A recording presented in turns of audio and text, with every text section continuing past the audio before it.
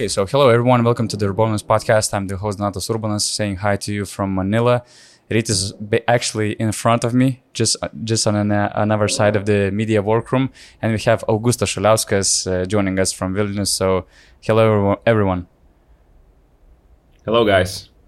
Hello Donatas, I'm waving to you once again. Yeah. I mean, it's crazy. Like at the beginning of the competition, I thought that, okay, so far the group stage is a little bit boring, at least the round one.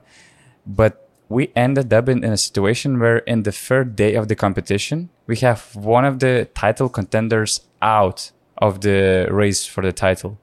And then there was another bam with Finland. So I like the way it goes. I like that it's getting more and more exciting. And for sure, we will cover the most exciting topics from the first 4 days of the FIBA World Cup.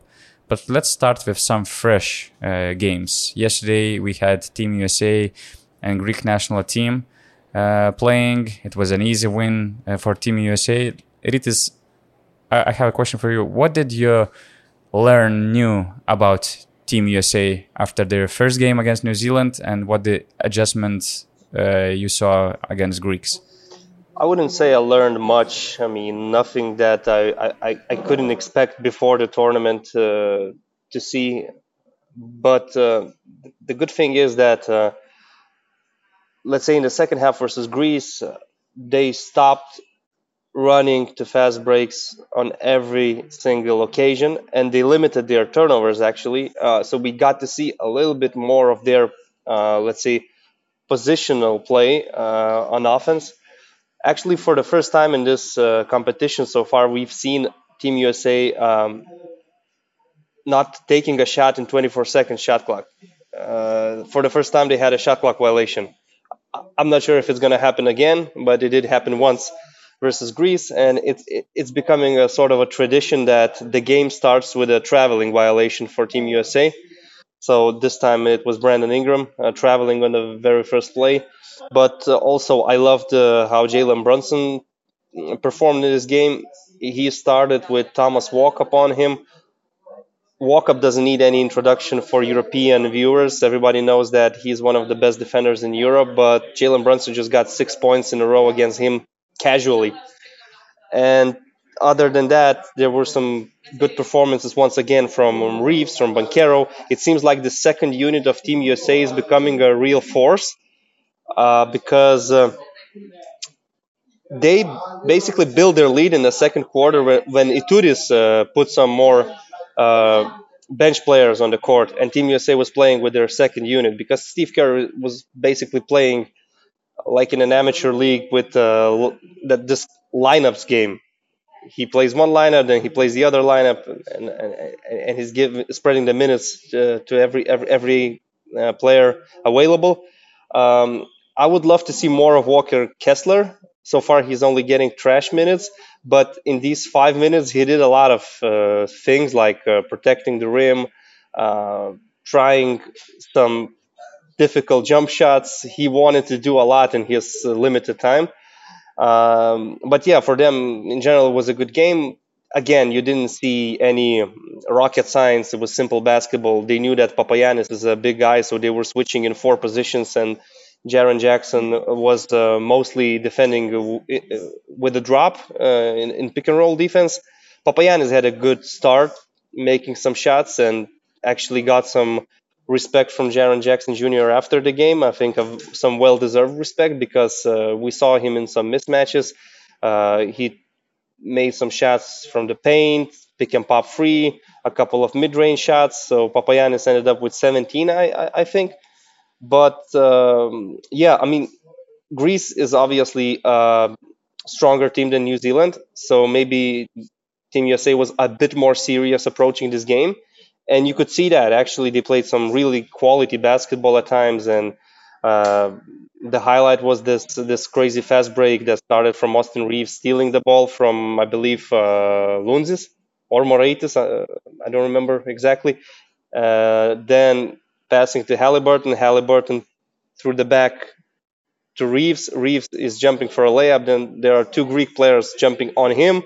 One of them being Thanasis and Antetokounmpo, and Austin Reeves just managed to somehow pass the ball to Bobby Portis. It was just so beautiful. And I have to mention Thanasis because it was not his night. He probably wanted to show more versus USA. He missed 4 free throws, but he got his dunk.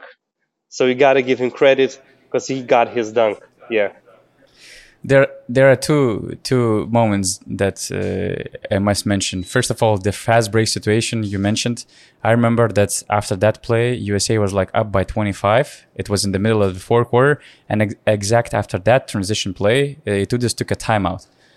And when Team USA, returned to the bench, there were no instructions by Steve Kerr. He just stepped aside. Players were joking about that transition play because although the passing was smooth, the layup by Bobby Portis was a bit rusty, so the players had a lot of fun. So basically that was it about their timeout. In Europe, you would never see that. I mean, despite being up by 25, nobody cares. Šarūnas Jasikevičius draws some plays, shouts on somebody of not making a smart foul in bonus and stuff like that. So that was another, unusual thing for us to see. Actually, if you remember that one play in the second quarter where Halliburton threw a nice bounce pass to Banchero, and Itudis again called a timeout. After that play, Steve Kerr seemed like the happiest man in the world.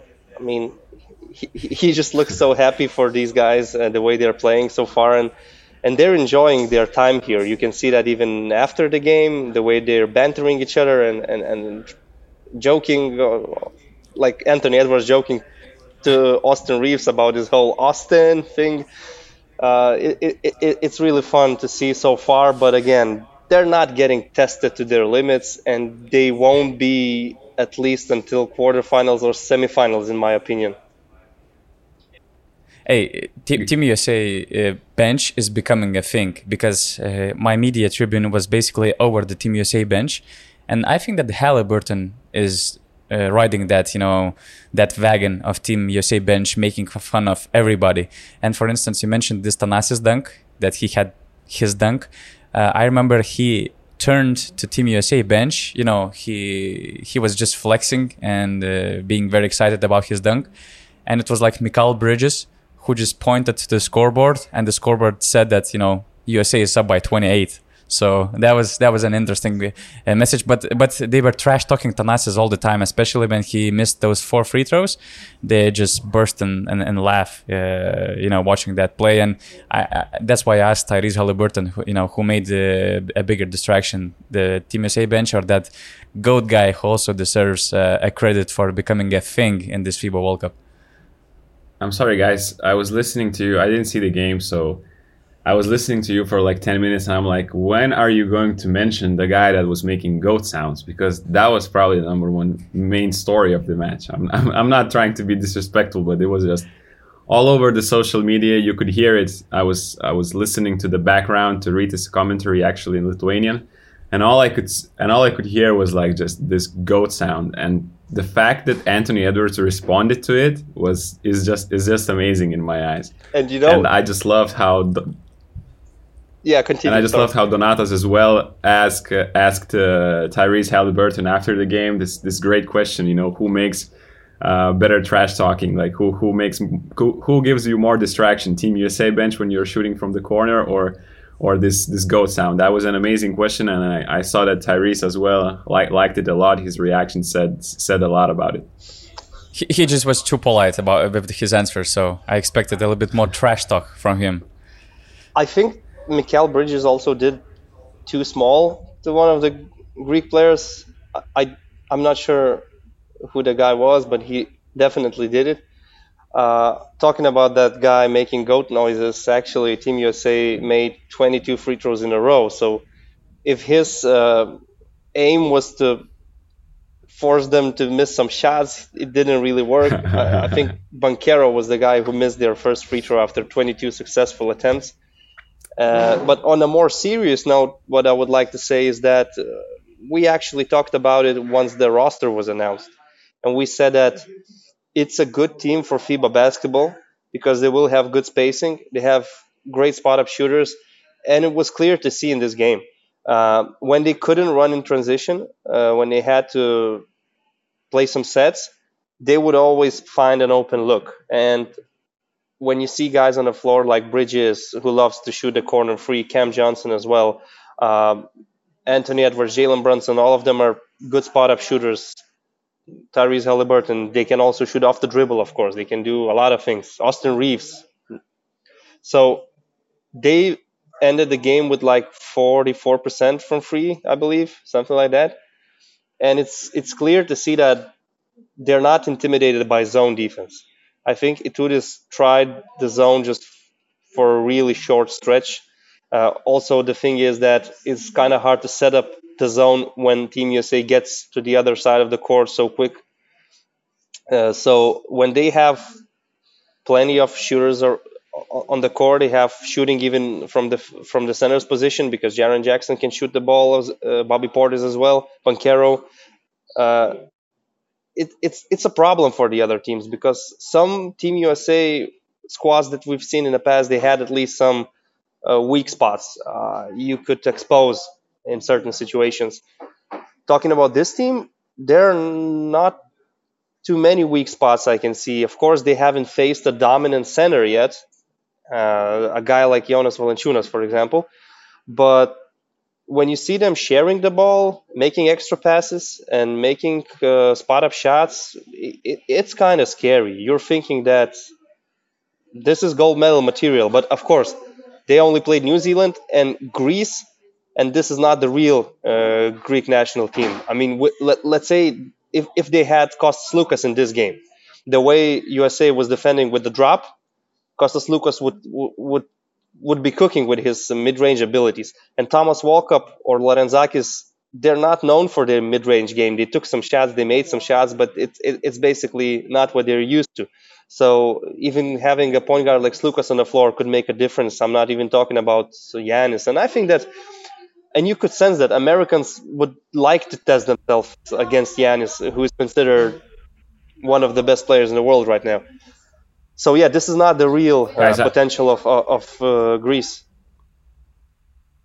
I have a question for you guys. How did you like Austin Reeves' game? Because I saw him getting a lot of praise on Twitter, and especially the guys who cover the Lakers, even moreover. And one guy I really recommend following on Twitter is Tim_NBA, and he asked the question after the game. In which position Austin Reeves is as the best ISO player on this team right now, and everybody was making answers, in the comment section. And after 1 hour and two, he wrote that in this last season in the NBA, Austin Reeves had a higher self-created shot making rating in their metric than any other Team USA member. So how was Austin Reeves' performance in this game? Because I see the stat line and I'm like, okay, is he becoming that guy? Because first game he was amazing. I think his plus minus was one of the highest, and he was playing a lot of minutes. And in this game, 15 points, 6 assists, I believe, 15 points, 5 rebounds, 6 assists, and 2 steals. I mean, he's been their most consistent player so far, and it's that second unit that I've mentioned. When they play the second unit, that small lineup with Banchero as a 5, they usually go on a run. That's what we're seeing so far. And Austin Reeves has so much flair. He's got the moves. It looks like he has something from Jamal Crawford's book, something from Luka Doncic's book. And he's got everything. The way he was fouled twice on a jump shot when America was on a dead play with the clock running out. And he just managed to fool his opponent, to trick him and to draw the foul. So, yeah, the guy so far has been really impressive. And at the moment, his decision to represent Team USA, not Germany, seems like the right one. And the same goes to Paolo Banchero, choosing USA over Italy. It's just that if these guys continue performing on such a level, if, let's say, Austin Reeves ends up FIBA World Cup MVP, it would be a shame if he wouldn't get picked for let's say, the Olympic roster. No, I don't like this idea. I mean, can you imagine if we had Banchero in Italy and Austin Reeves in Germany. It would just improve the quality of the rest of the teams in the competition. While Team USA, they have like few guys on the line, to replace any of these guys. So I'm not very happy that these guys now representing Team USA, but at the same time, it's crazy that they're one of the main guys on that team. And speaking of Reeves, I mean, the only one thing, okay, there are two things that I will add. He's becoming that guy who is like, Augustas, you just mentioned his stat line, and you're like, oh, he had this stat line. I mean, it's becoming a casual thing for him to be efficient, to be one of the top scorers of the team, and it doesn't become something unexpected. So he's becoming that guy. And I just actually, before this podcast, I went to one of the biggest, they even call it Mecca of Manila's markets, where you can get some cheap stuff. And I tried to get Austin Reeves jersey in that market, and we will soon publish a vlog on Basket News YouTube channel. How did I make it? If I found it, what were the struggle and what were the solutions in this crazy market environment? So I'm not. I don't want to give any spoilers. So just a teaser for the future episodes on Basket News. So yeah, just before we continue, the last thing. I think that Steve Kerr also mentioned that they have amazing chemistry, and you could obviously see by your eyes whether it's something on bench or on the floor. You can see how Steve Kerr handles the personal. This is a happy family so far, but usually all these families are quite happy before the adversity comes. So let's wait for the first real adversity in the competition. And speaking of adversities, before we continue, just one important note. Our podcast partners, Courtside 1891, have a discount code for you. We have set up a 10% discount codes that we can offer to our bonus listeners and viewers. And this discount code will give you 10% of the max FIBA World Cup pass. So for you to keep up to date with all the FIBA World Cup action. And the discount code is BASKET23. Again, 10% discount on multi-use max FIBA World Cup pass. And you can follow the instructions how to use that code BASKET23 on the description of this episode on YouTube. So once again, Courtside 1891, 10% discount on max FIBA World Cup pass with the code BASKET23. So adversities, problems, upsets, friends. I mean, as I said, that's crazy. With Augustas, we ranked them second in our FIBA World Cup power rankings. I remember Rytis had them a little bit lower because he had Australia as a 2.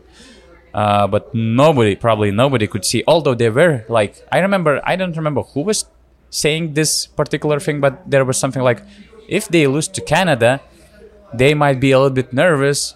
And if, Latvia comes with some crazy shooting night, there might be some interesting things in this FIBA World Cup. But that was said before Porzingis was injured. But again, the odds to see France losing to Latvia is just crazy. And before you share your impressions, let me know whose fault of all of this collapse. Do we need to change Vincent Collet? Do we need to do something with vets? Do we need to do something with other players? Or as Nicolas Batum addressed, they need to bring Thomas Hurtel, for instance. What do you think about this whole situation and main reasons of their collapse? I was really surprised to see such a response from France after their game with Canada, after losing by 30 points. You would think there would be a response, let's say, in energy at first. This would be your first impression about what changed in France's game, because I remember, I think it was in our podcast we mentioned, I don't know, it was me or Rytis, the note you said that if they lose to France, if they lose to Canada, and then they have to play Latvia, and basically the championship depends on these games if you go further. We did not really believe it could happen, but now after it happened, it's like I wouldn't want to blame Vincent Collet because the guy has been here for 14 years, I think, now in a row, and has done some amazing job throughout the year. So when they win, he gets all the praise, but I don't think it was only his fault this time. I questioned his decision making in the first game versus Canada, playing the two non-shooting center lineup, but I don't think the players wanted it enough in the second game against Latvia. It was obvious that Latvians were much more happy about being in the World Cup. It's their first ever tournament in country's history. So they were playing with much more poise, and that in the end got the result done. Obviously, there were a lot of other things, but I enjoyed what I think Mindaugas Kuzminskas said, or Donatas Motiejūnas from Lithuanian national team said about this, why France national team failed, because they had a lot of players coming in and out because of injuries. Matthias Lazord basically skipped all the preparation, and now he's playing big minutes in that two center lineup. So I think that was a huge reason. I don't think Thomas Huertel would have helped here, as you could read on Twitter. One guy is not solving defensive problems, uncharacteristic defensive problems that France had. Thomas Huertel isn't known as a defensive player. Yes, he could have helped a little bit with shot creation in the perimeter, because I think Elio Kobo did not have good performance in these two games. And in the second game, Sylvain Francisco got much more time because of that. But overall, I was really disappointed with how France approached the first game when they got hit by adversity, and the second game that they did not respond. Latvia wanted it more, and sometimes it is enough, obviously, if you make shots. And Latvia did it in the second game. They had a lot of 3-pointers. I thought Artur Žagars and Roland Schmitz were simply amazing. Žagars is one of the most talented kids in the youth competitions, but his career is a little bit limited to this moment because of injury, and he played this season in the LKL, and we saw in Lithuania how good he was balling until another injury came up. So to see him play like this on this level makes me really happy, because he is a player who is limited by injuries, and now he's showing his talents, and he doesn't have a contract for the next season. So this performance that we saw against France might have just cost him, not cost him, but might have just given him a really nice contract for the next season. All right, guys, as you can see, I had to change my background. It became a bit too noisy in the previous room we were. For Donatas, it's fine. So It is just left to the airport, and I stayed in the media room. It seems like I'm in the airport, yeah. I'm still in the media room. I don't have a good mic like you, unfortunately. We'll probably have to invest more into my equipment for the next FIBA competition when we're traveling. Anyway, yeah, France, Latvia. This is the hottest topic right now. This is what everybody's been talking about. This is what some European fans are concerned, because France going further in the competition kind of benefits them, because France is in the Olympics as the host nation, and two best European teams get straight to the Olympic tournament via this World Cup. So if France, let's say, goes to a semifinal, they're a European team that knocks out maybe Spain and maybe somebody else along the way. But right now, France will have to play this walk of shame. How to say it? It's hard to wrap my head around the fact that Fournier, Batum, Gobert, Lesor, Yabusele will have to play these 17 to 32 classification games. But yeah, that's crazy. They still have to go through all this torture. But that's the punishment. That's the punishment for not being serious, for not being dedicated to play defense. Because just August, as he mentioned about Thomas Huertel, I'm not sure if he was if he was a solution, because I think that all the problems, even from the game against Canada in the third quarter, it all started from defense, not being serious, not being dedicated to play defense, to be more disciplined, and just that's just a punishment that you have to soak being in this situation. Look. The thing is, And this is a funny thing about these competitions. Like last year, France wasn't playing good basketball, but they just somehow got through the eighth final, quarterfinal, and they ended up with a silver medal. If they could just somehow overcome Latvia at least by 1 point, who knows? Maybe they would also end up in a final. The thing is, when they were up 11 in the third quarter, it looked like they are too calm. They don't really feel any threat from Latvia. From the body language, you could read it. They're feeling calm. We're up 11. We're gonna win this. There are way more serious teams waiting for us in the second round and going further. But then Žagara started making shots, some big plays from Roland Schmitz, some long rebounds that Latvians grabbed. Particularly in my mind, there is this one sequence where I think Latvia missed a three-pointer. There was a long rebound. Davis Bertans just grabbed the ball, took a few steps behind the three-point line, and buried a free. And when it became a close game with 2 minutes left, I think it was like a 1 point or 3 point game. At that time, the experience and the talent doesn't matter as much because Žagars was feeling his flow. The Latvians were feeling good about themselves. They had nothing to lose because if they lose to France, who's going to blame them? And they were playing this small lineup with Gražulis as a center and just switching on defense and doing all these things. Gobert had a really poor game. I thought his impact should be much bigger in a game like this where Latvia really doesn't have a solid center. But he's not the one to blame. Also, everybody has to take some responsibility. At the end of the day, they even had a good look from Sylvain Francisco to win the game. It was not the shot they planned, probably. They wanted to do something for Evan Fournier. The ball was stuck a little bit. But still, Francisco had a pretty good look at the rim. Just couldn't hit the shot. De Colo, he was out of the game because of the technicals. And again, you're their best ball handler right now. People are depending on you. We can remember how France struggled when De Colo was out last year.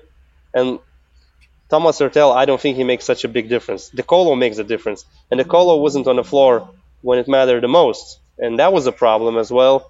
But in the end, they lost because of their defense. And it's strange to say that because seeing this team, how much size they have, the physicality, how they can put Batum to pressure the other team's point guard, it's strange to say that France lacked defense versus Latvia with players like Arturs Kurucs, Žagars, Gražulis, and others on the floor. Hey, give credit to Schmitz. Amazing game by Roland Schmitz. I'm giving on both credit ends to of all the floor, of them, 20 points. even to Coach Luka Banki. This is a huge thing they achieved. I'm not sure if they can do more. They also lost Davis Bertans because of injury. I think maybe this was like a one-hit wonder. But hey, they already qualified for the Olympic qualifying tournament. So maybe next year they can bring Porzingis and fight for the Olympics. So good for them. Really happy for Latvia, and it's just a shame to see one of the powerhouses like France collapse in an important game like this. It's just so easy to play. It was so easy to play against France in this tournament. Both teams, what did they do? They just switched the ball screens, and Rudy Gobert cannot post up. Do you remember his post ups last year in the Eurobasket? I think there was even a funny compilation made of his tries to post up. Let's say Dennis Schroeder after the switches or some other guys. He was just doing these funny looking fadeaway shots or random hooks, and basically that's what Latvia and Canada did most of the time. And on the perimeter, yes, this is where Thomas Hurtel could have helped, but he is not the guy to get back 30 points against Canada. Like, Thomas Hurtel is not doing that.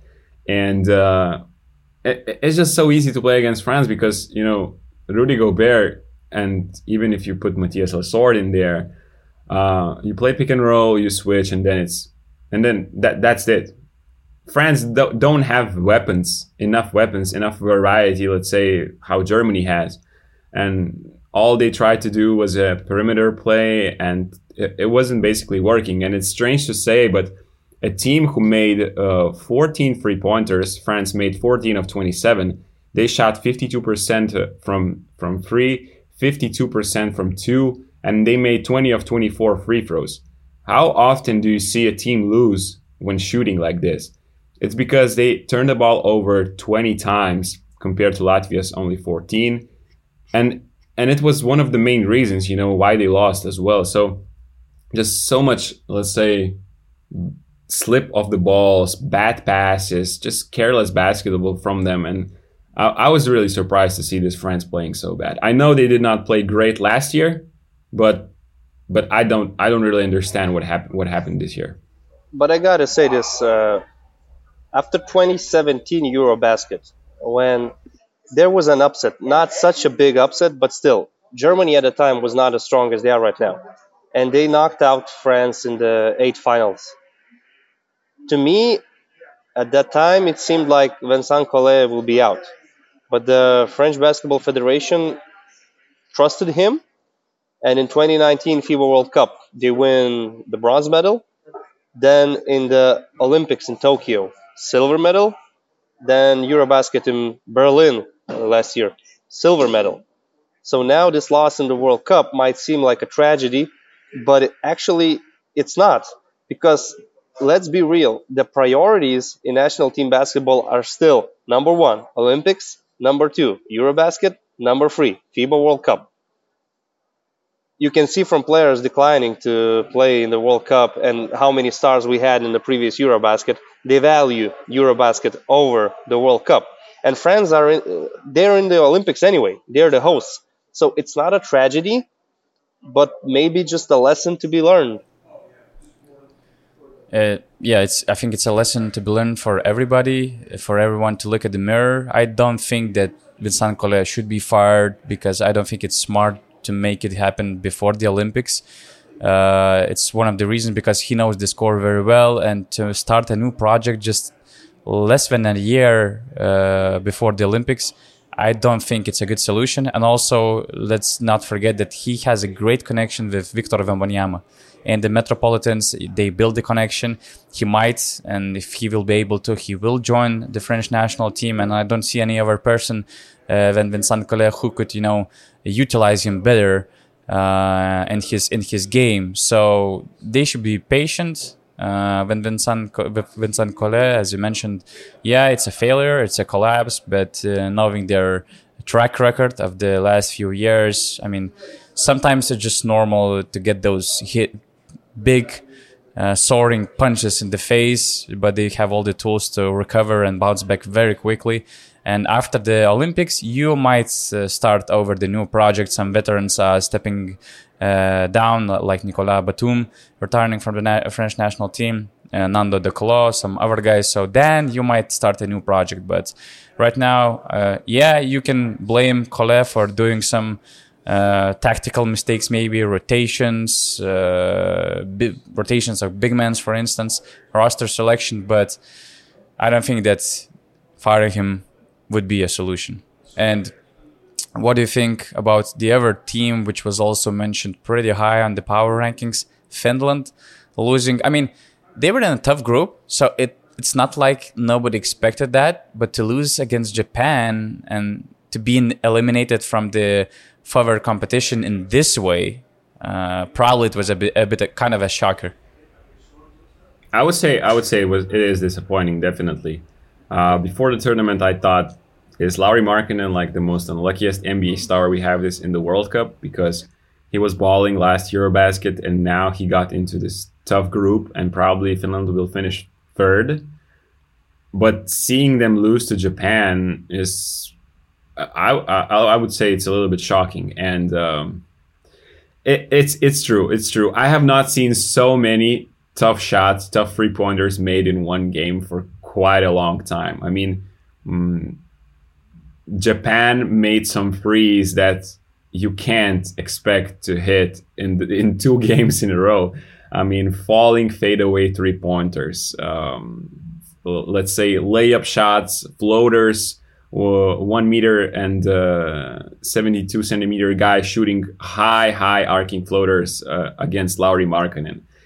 It's tough to hit those shots, and Japan hit almost all of them in that game. They were down by 13 or 12, I think, in the second half, and they recovered. And the way they did it is, you can't really, for some frees you can blame Finland because they lost track of, being in the help position and then tracking the off-ball movement of Japan players. But other shots were just tough shots. Even Mike James doesn't hit, or NBA players can't hit on this percentage that Japan hit in this one game. So one game comes to my mind is the same game, Germany versus Greece, the 17 3-pointers they made last year in the Eurobasket.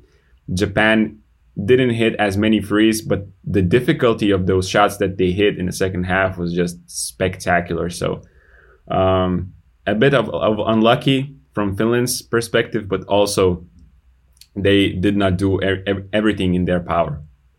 And actually, it wouldn't be such a huge upset if Japan had Rui Hachimura. Then you could say like Hachimura almost matches Lauri Markkanen in star power, and then it's just up to the other guys. But Japan don't have Hachimura in this competition. For them, it's a big win. Of course, you're hosting the group. You're playing in Okinawa. A comeback win with all these shots that you've mentioned. It's a great thing for Japan. It's not going to be enough for them to qualify to the second round, because it's kind of hard to imagine Japan also beating Australia.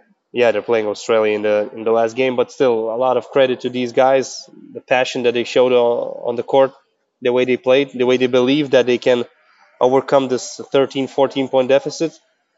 And Finland is kind of one of the disappointments of the tournament, but at the same time, you must understand that the difficulty that they have in this group, and whether they win versus Japan or lose, it wouldn't be enough for them also. So it's Australia's and Germany's group that's clear to see, and that was actually the highest quality game I've seen so far. Germany, Australia, if we're moving to that topic. Although we still have Dominican Republic, Italy that we will have to discuss. Donatas, I think you're on mute. Donatas, you are muted. Yeah. My bad. The thing I wanted to say about Germany and Australia, I remember that in the first podcast about the World Cup here in Manila, we mentioned that Canada made a statement win against winning by 30 over France. The Germany also, made a statement win, beating Australia without Franz Wagner. Augustas, you did a great breakdown, weighing in on their chances to be a team that might be a dark horse for winning the World Cup. What do you think about their potential? About Germany's? I think, after USA, we had Canada, and I think we have to add Germany to this mix, definitely. What we saw from the game against Australia, that's quite a bold statement in my eyes. Beating Australia without Franz Wagner, who probably is their best, let's say, all-around player. I know the team's main engine is Dennis Schroeder. And to have him is a luxury not every team has. Let's not forget this guy was scoring 19 points in the NBA. He doesn't have trouble scoring on FIBA courts. He can create points from nothing. I love his move, the way he spins around. He's like, his back is looking to the basket, and then all of a sudden he does this 360 move and just explodes to the basket. And his ability to create points from nothing, just beating his opponents with speed, is amazing. And that's what he did in the start of the game versus Australia. And then, let's say, when the Australians were not giving him that much space. So after a couple of these drives to the rim, the Australians are like, okay, let's see if you can hit this free ball, because as we know, I think Dennis is like 34% career 3-point shooter in the NBA. and all of a sudden he's hitting those shots as well. And on those nights when he's making the free ball, I think he's pretty unguardable in FIBA. He had 30 points, 8 assists, 5 of 9 shooting from the free, 4 steals, I think, as well. And he was cooking Joe Ingles. He was cooking Nick Kay in switch-all situations. I know that's not the greatest, let's say, perimeter defenders, but that's what Australia offered to Germany. They were utilizing a lot the switch-all defense, and they will continue to do it throughout the tournament. But Dennis was just amazing, and it was not only drives to the rim, it was a pull back into a step back three-pointer. And not only him, but as well Maud Law had a crazy run in the end of third, beginning of the fourth. But what I like the most is just how Germany has the answer for everything, how well they are moving offensively without the ball. Niels Giffey cutting to the right spaces, just counter moves against Australia's hedge defense when they were doing that. So I think it's a pretty big win without Franz Wagner. I don't think there was a foul in the end, as a lot of Australians were trying to say, against Josh Giddey. I think, he was just trying to sell it. They did not show the replay, but I rewinded quite a couple of times that last possession, and I don't think there is much there. So I don't know what you guys think about that last play. No, I agree with you about that. Just in general, the highest quality game I've seen so far in the World Cup, and I have to give credit to both sides. I like both of these teams, and Australia, despite its loss, can still go far and can still win a medal. From Australia's side, I would like to mention I'm really growing fond of Duop Reith, the way they're using him as a stretch big. He's been so consistent making shots so far, and it's nice to see him being successful for the national team, because what we've seen in Europe, just some glimpses in Zvezda, he didn't really make any impression on us, and we forgot about the player. And now we see that Duop Reith is a legit player who helps this Australia team a lot. Germany, as you said, without Franz Wagner. First of all, it's amazing to see how Dennis Schroeder matured as a leader, because 4 years ago in China, he also had good stats, but he was not the leader. You couldn't see him making the right plays for the team, and you didn't see this whole energy towards his teammates, this positivity that he brings right now. So in 4 years, a lot of things can happen, and Dennis Schroeder definitely matured as a leader. Obviously, last year's Eurobasket experience also helped. And Mo Delo, what I have to say about him? We have these like signature moves of some legendary European players like Bodiroga Shamgod or Jasikevicius no look pass, Printezis off the shoulder shot. I think Juan Carlos Navarro step back. Juan Carlos Navarro floater or step back, and Mo Delo step back doesn't get enough credit, in my opinion. Some Australian players were not really ready for this. I think there were 2 step back shots that basically he just blew the defender away, and after that he was a bit lucky because the bank was open on Sunday, so he actually had a free off the glass, and at the time it was just a 1 point or 2 point game, and that was a close game up until the end. I think, like I said, both teams deserve a lot of credit. Both coaches endorse this modern day basketball. They want to see their teams pushing the tempo, playing fast basketball, guard-oriented basketball. That's why I love both of these teams. And Gordy Herbert as well as Brian Gorian deserve credit for this. Of course, in national team basketball, you work with the tools that you have, and these coaches are kind of lucky to have these extremely talented guards like Schroeder, Law on one side. On the other side, you have Patty Mills, Josh Giddey. That was a great game, and I'm actually cheering for Australia and Germany in this competition. These are teams that they're really fun to watch. I just loved how you noticed Germany's team chemistry. Did you saw? I think you saw, of course, this after the third made basket from Modolo in the fourth quarter. Did you see how every German player got up from the bench and came to celebrate him almost in the middle of the court? Australia called a timeout, and every guy was standing up, was running next to the court, and every guy made a high five with him. Dennis was so happy. Thijs was happy. Voigtman, everybody was like, it was like a team huddle, team timeout in the middle of the court for like 5 seconds, and then they went to talk, in this. So that's a great sign of a really great team, and that says a lot about the team's leader as well.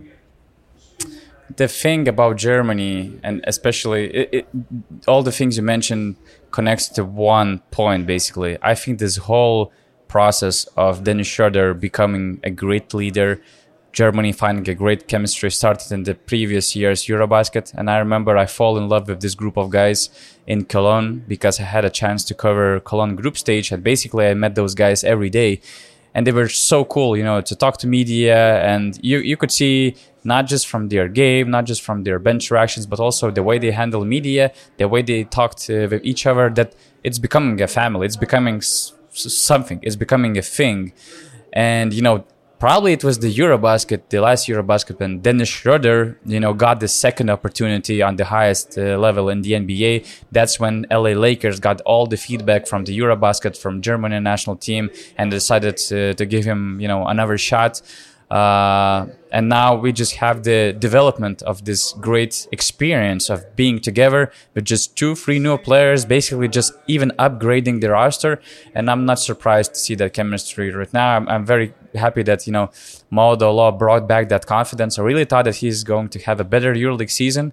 So now I just hope that he will translate this confidence and this, great skill, great game to his new stage in Olimpia Milano. But yeah, Germany is, again, like last year, one of the sexiest, if not the sexiest team that we have here in the World Cup. It's a pleasure to watch them. I really honestly cheer for them as well. And it's hard not to love them, not just for their game, but for their personalities that they have in the locker room. And actually, I think they still have one more secret weapon that has been kept in the chest so far. That is Andy Obst. Yep. Like last year, that game versus Greece, where you set 17 threes, wouldn't be possible without Andy Obst playing some Reggie Miller-like basketball. And he definitely has it in him to perform at that level, at least for one game, because they have plays for him, they have sets for him, but let's say versus Australia, it was not his night. And I still think that Andy Obst at some point in this competition will make some noise, maybe a quarterfinal, maybe a semifinal, who knows. And we're waiting for Franz Wagner to be back. Of course, he could be ready for the second round. It's very important for Germany because, yeah, they beat Australia, but to win a medal, I think you need Franz Wagner. He makes this team so much stronger. He basically, now you're focusing on Schroeder and Modolo. When there's Franz Wagner, there's no one you can focus on, because who are you going to put your best defender on when these three guys are on the floor? It's a tough decision for any coach, even at the elite level we're talking. So yeah, they need Franz Wagner, but winning without him is a big statement. Before we will wrap up this episode with our best five of round 2, I had this question in my mind because in the last couple of days, Noah Lyle's statement was really trending on United States media, but here in Europe as well. Do you have any take about that situation? Him downplaying the world champions title for the NBA team that wins the NBA title? I mean, I don't really like both sides. I don't like how NBA announces their champions as world champs, and also I don't like all the butthurt that it causes, let's say, in Europe. First of all, it's obvious that there's no team on any other continent that could beat Denver Nuggets in, let's say, best of 7 series. So it is obvious that the Denver Nuggets were the best team in the world last season, and it's always like this with the NBA champions. I don't have any illusions that the Golden State Warriors, when they had this team with Kevin Durant on top of everything, has to prove a point to beat, let's say, EuroLeague champs to become official world champions. But to call yourselves world champions when you win North American Basketball Association trophy is kind of arrogant and narrow-minded. I don't think it's necessary. What Noah Lyle said, there's a lot of truth in it. I didn't really like the reaction of some NBA players. Like, they started sort of defending themselves in the defense mode. Like, why is that necessary? But in general, I don't really care if they want to call themselves world champions. Yeah, why not? This is the best league in the world anyway. It's like I have this. I don't really care about this whole situation, but just one question. So if the United States right now wins the World Cup, they are the world champions, and Denver Nuggets are the world champions at the same time. So who are the real world champions? Who is the best? Who is the best team? No, I know this is different competitions. This is club and international basketball, but how can you have two world champions at the same time? Then I see a lot of truth in his statements. You're not competing against the whole world. Yeah, best players are playing there, but just I see more truth in his statement than with how the NBA players or NBA are trying to call themselves. The only problem was delivery by Noah Lyles. I mean, because why? I think that, I don't know. I just didn't like his delivery. Maybe he's that type of personality, but I love his delivery.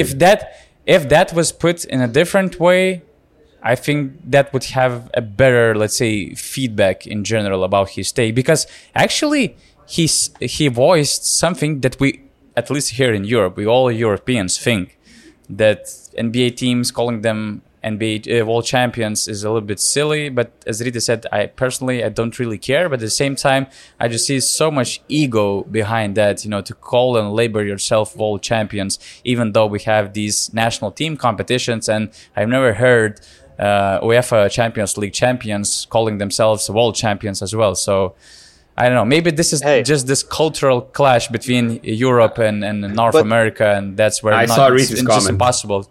But they do call themselves world champions because after winning UEFA Champions League, they win the FIFA Clubs World Cup, and they even have a badge on the jersey to say that they are club world champions. So that's I don't think they have to play additional competition. Yes, which basically proves that nobody can match them. So if Denver Nuggets had to play an additional competition, they could prove the same thing. I think some years ago there was this McDonald's Cup or something. I remember when Žalgiris won the EuroLeague, they probably played in this tournament with San Antonio Spurs involved as NBA champs. There was PAF Bologna maybe and a Brazilian team. It says like some years ago, sounds like 5 years ago. It was 25 years ago. 24 years ago. You're getting so old. But it was a thing. And right now, FIBA has this Continental Cup, but there are no NBA champions. I think last time it was like Tenerife facing some G League teams. So that means nothing. Anyway, it's just like tomato. NBA champions, world champions. Whatever. I don't really care. What I care about is that we didn't really discuss Dominican Republic beating Italy. And why is that? I think it's kind of important. It's because it's important, but at the same time, we're a little bit short of time. But for sure, we can dedicate a few minutes to give a credit for Karl Anthony Towns, Dominican Republic team, and them making to the next stage. And in style, I mean, winning against Italy, which I would say had way less style in that game, the way they approach it, starting from the coaching staff. And I know that you guys have a lot to say about that, right? I mean, Italy will still probably get to the second round, they need to beat the Philippines. But I thought that, let's say, facing a team with a dominant big like Carl Anthony Towns could be trouble for Italy, but I didn't think it will be trouble to such extent, where it ends up with the Dominican Republic getting the W. It's not as much of an upset as it was Latvia, let's say, knocking out France, but still, I would say one of the bigger upsets so far in the competition. August, any I was reactions? surprised. I was surprised how Italy cannot make a free for a second game in a row. And I was surprised how they started defending only in the fourth quarter when they were down by a lot of points, and they tried to mount this improbable comeback a couple of times. And with their pressure full court, with their aggressive defense, before that we did not see the same. Let's say the same reaction when they were not winning the game against Dominican Republic. We have to shout out Andre Feliz. I think the guy made 7 3-pointers, and he was just amazing. I think in that game, 24 points, 8 of 12 shooting, 5 rebounds, 5 assists. Just a spectacular performance next to Carl Anthony Towns, who also had a better game. Let's say, making the same tough shots he was attempting in the game against Philippines, but he was not making those. This time it was still the same, let's say, bad shot selection that he needs to do in this team, but he was making more of those shots in the start. And one thing I wanted to, obviously the biggest storyline was the ejection of the Gianmarco Pozzecco. And but what happened after is that Italian Basketball Federation President Petrucci said that I'm not going to tolerate behaviors like this from any coaches in Italy anymore. And he said that the players and the coaches are not allowed to talk to the media anymore. And the only guy who can speak to the media is him. And this is just ridiculous in my eyes, because why are you doing this? Why are you taking all the attention to you? It's just not acceptable in my eyes, not understandable, because this is what Gianmarco Pozzecco does. He is the energy guy. He is the passion guy.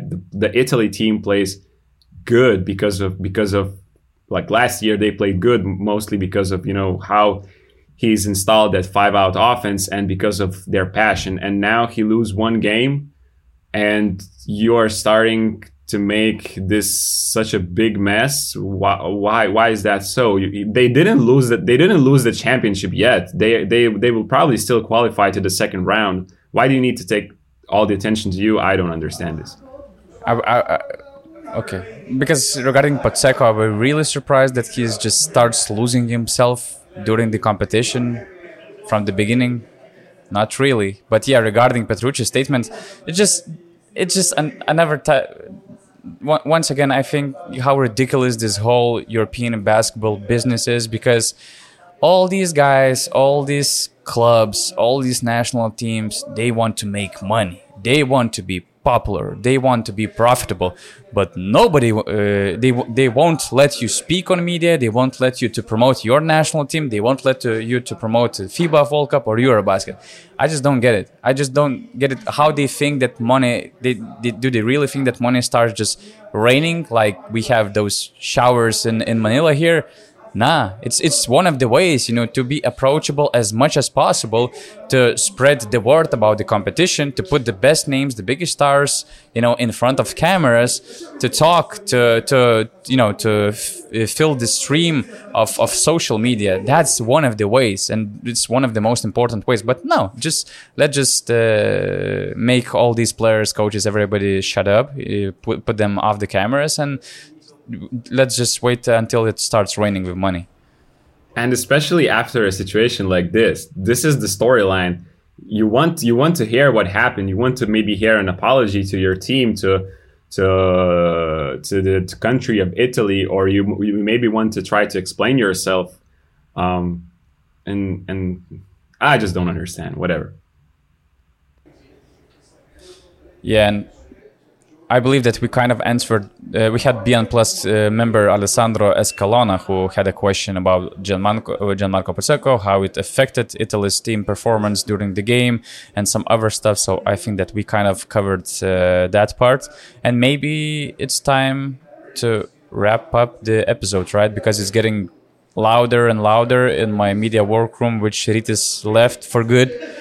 So just one last question before we will go with our best five. So Tolly has a question, our BN Plus member, and you can also become a BN Plus member joining basketnews.com/plus. Very good subscription levels, very good prices. We have some great offers for you to join us to get a lot of extra features, including asking us questions, having a direct communication with the Urbanos hosts, also joining our WhatsApp chats where I would say it's probably the highest quality basketball discussion among fans that we have here in Europe, and also a lot of articles, breakdowns, and all the other stuff that we will produce during the competition and also the following season. So just this last question from BN Plus member Tolly.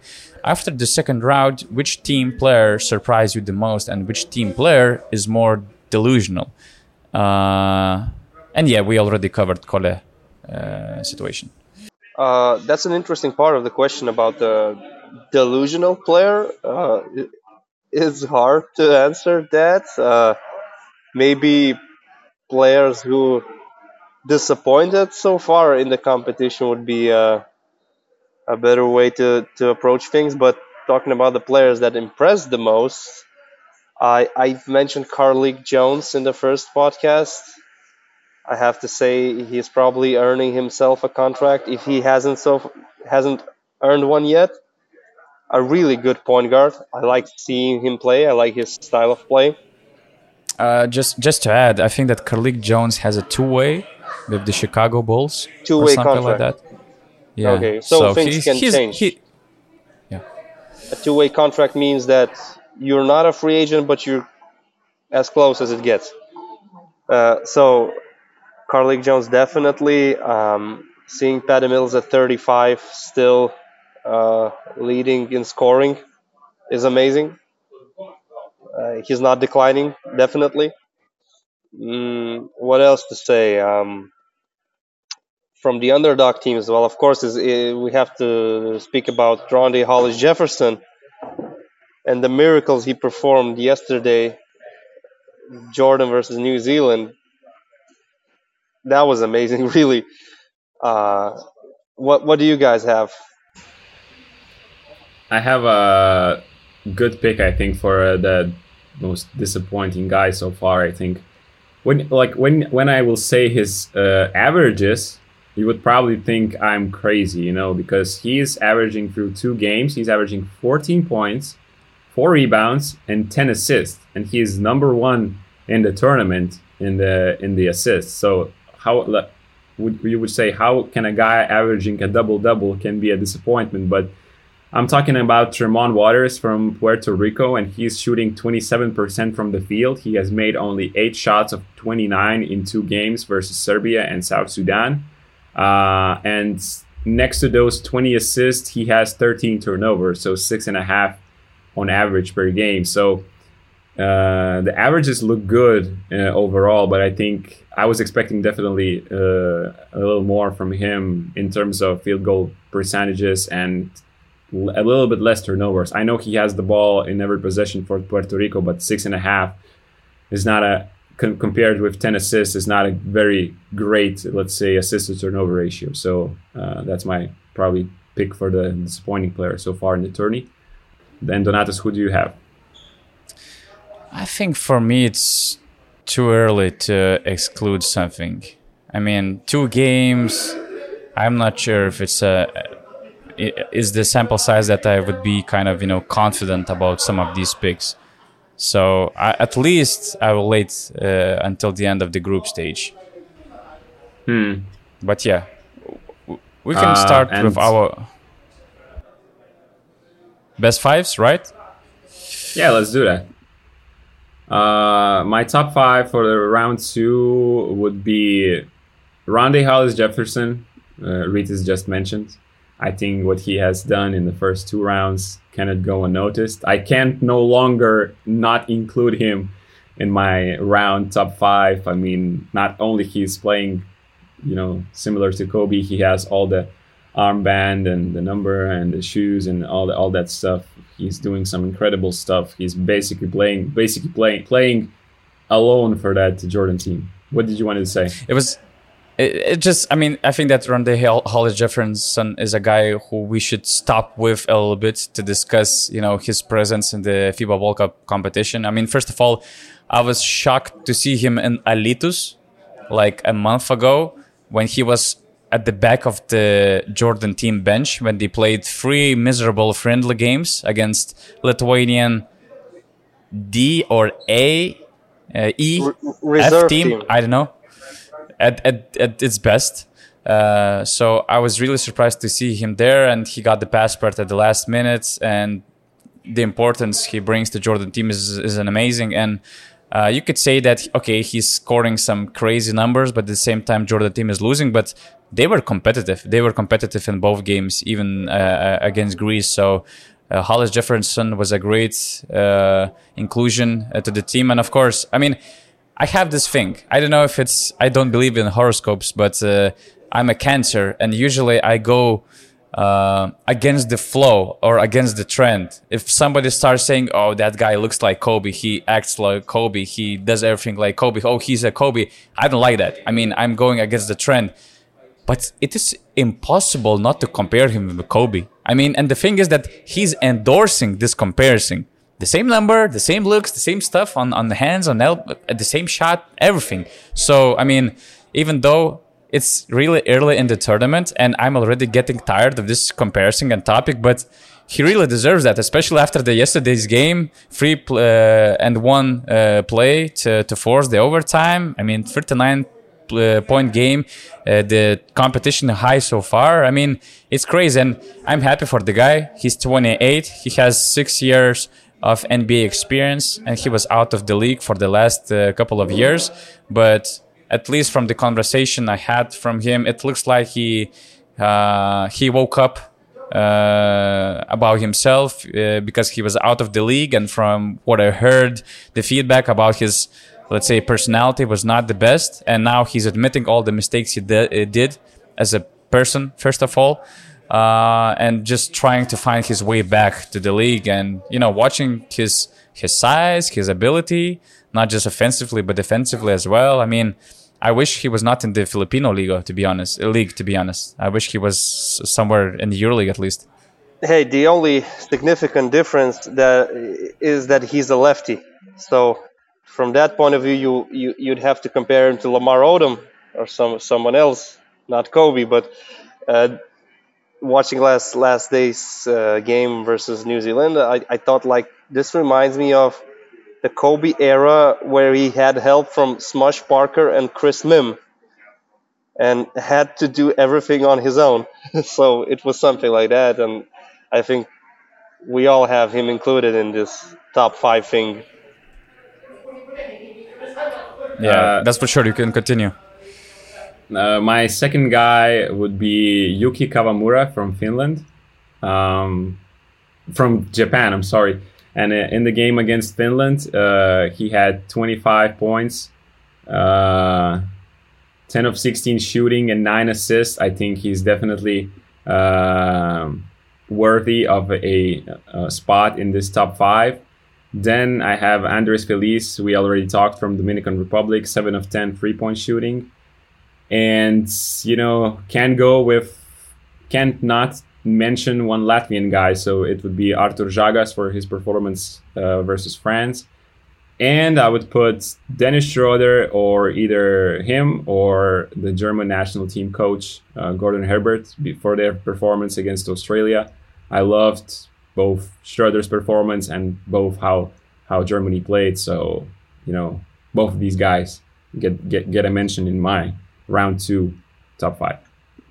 I think one way or another we have Latvia or a Latvian player in this list. It's inevitable. So I would have to say just the whole team, coaching staff, the players, even Porzingis, the way he's supporting the team. I think Porzingis being there in Jakarta with his teammates is a big deal because usually if an NBA superstar cannot compete because of an injury, he doesn't travel with the team. He goes about his business, and you see Porzingis there with all the guys, and there's Janis Painters next to him. It's nice to see. Yanis Also, Strelnieks, by the way, who was injured badly, and that's why he couldn't make yeah, the competition. So it was great to see all of them, celebrating yeah, that victory because they were all part of that victory in the making, let's say. yeah.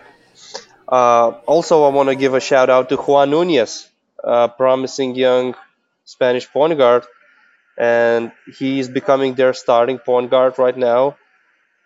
You can see that in certain situations, he kind of reminds me of Ricky Rubio with his court vision, with his passing abilities. And he has more confidence in his jump shot, it seems that way, because he's hitting a 3-and-1 casually over a Brazilian defender. And this game versus Brazil was really important for the first place in the group, and they got a really solid win. Nunez playing pick and roll with Garuba, for example, is a big threat offensively. He ended up with 13 points, 7 rebounds, 5 assists.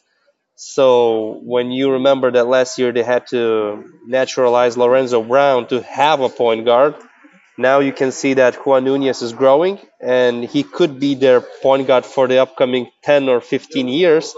And so far, he's having a really good World Cup. So I have to mention him. What else to say? Of course, in the top five, I have to include a guy making goat noises in the Mall of Asia arena.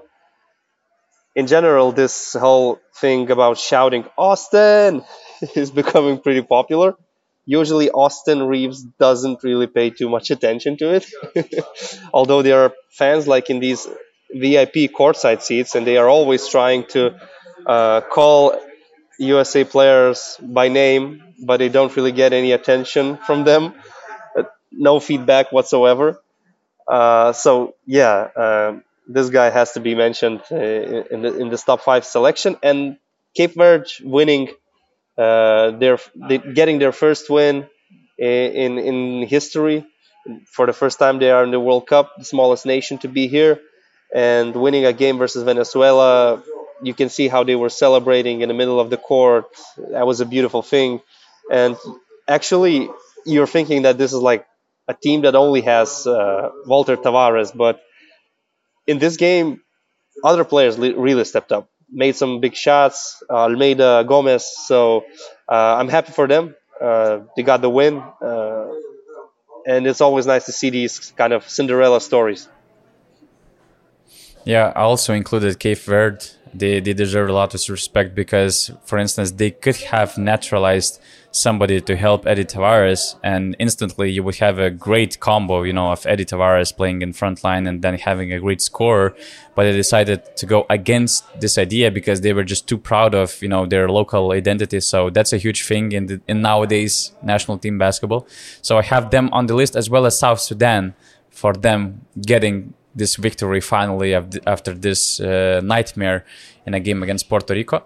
So I have kind of them both in my top five. I also have a guy who makes goat noises and sounds, Kobe, of course. Latvia, because I just feel so proud of our neighbors, Braliukas, because I think that they were probably the national team which was punished the most by the new FIBA system. We all remember how in 2017 we were talking about the new generation of Latvian players, how dangerous they might be for the following years. And they, at the time when the FIBA window started, they didn't have Porzingis. They also had few EuroLeague players who could enjoy the national team during the season. So they weren't capable of making it to the 2019 World Cup. And it was a big hit because instantly you're also missing the Olympic Games.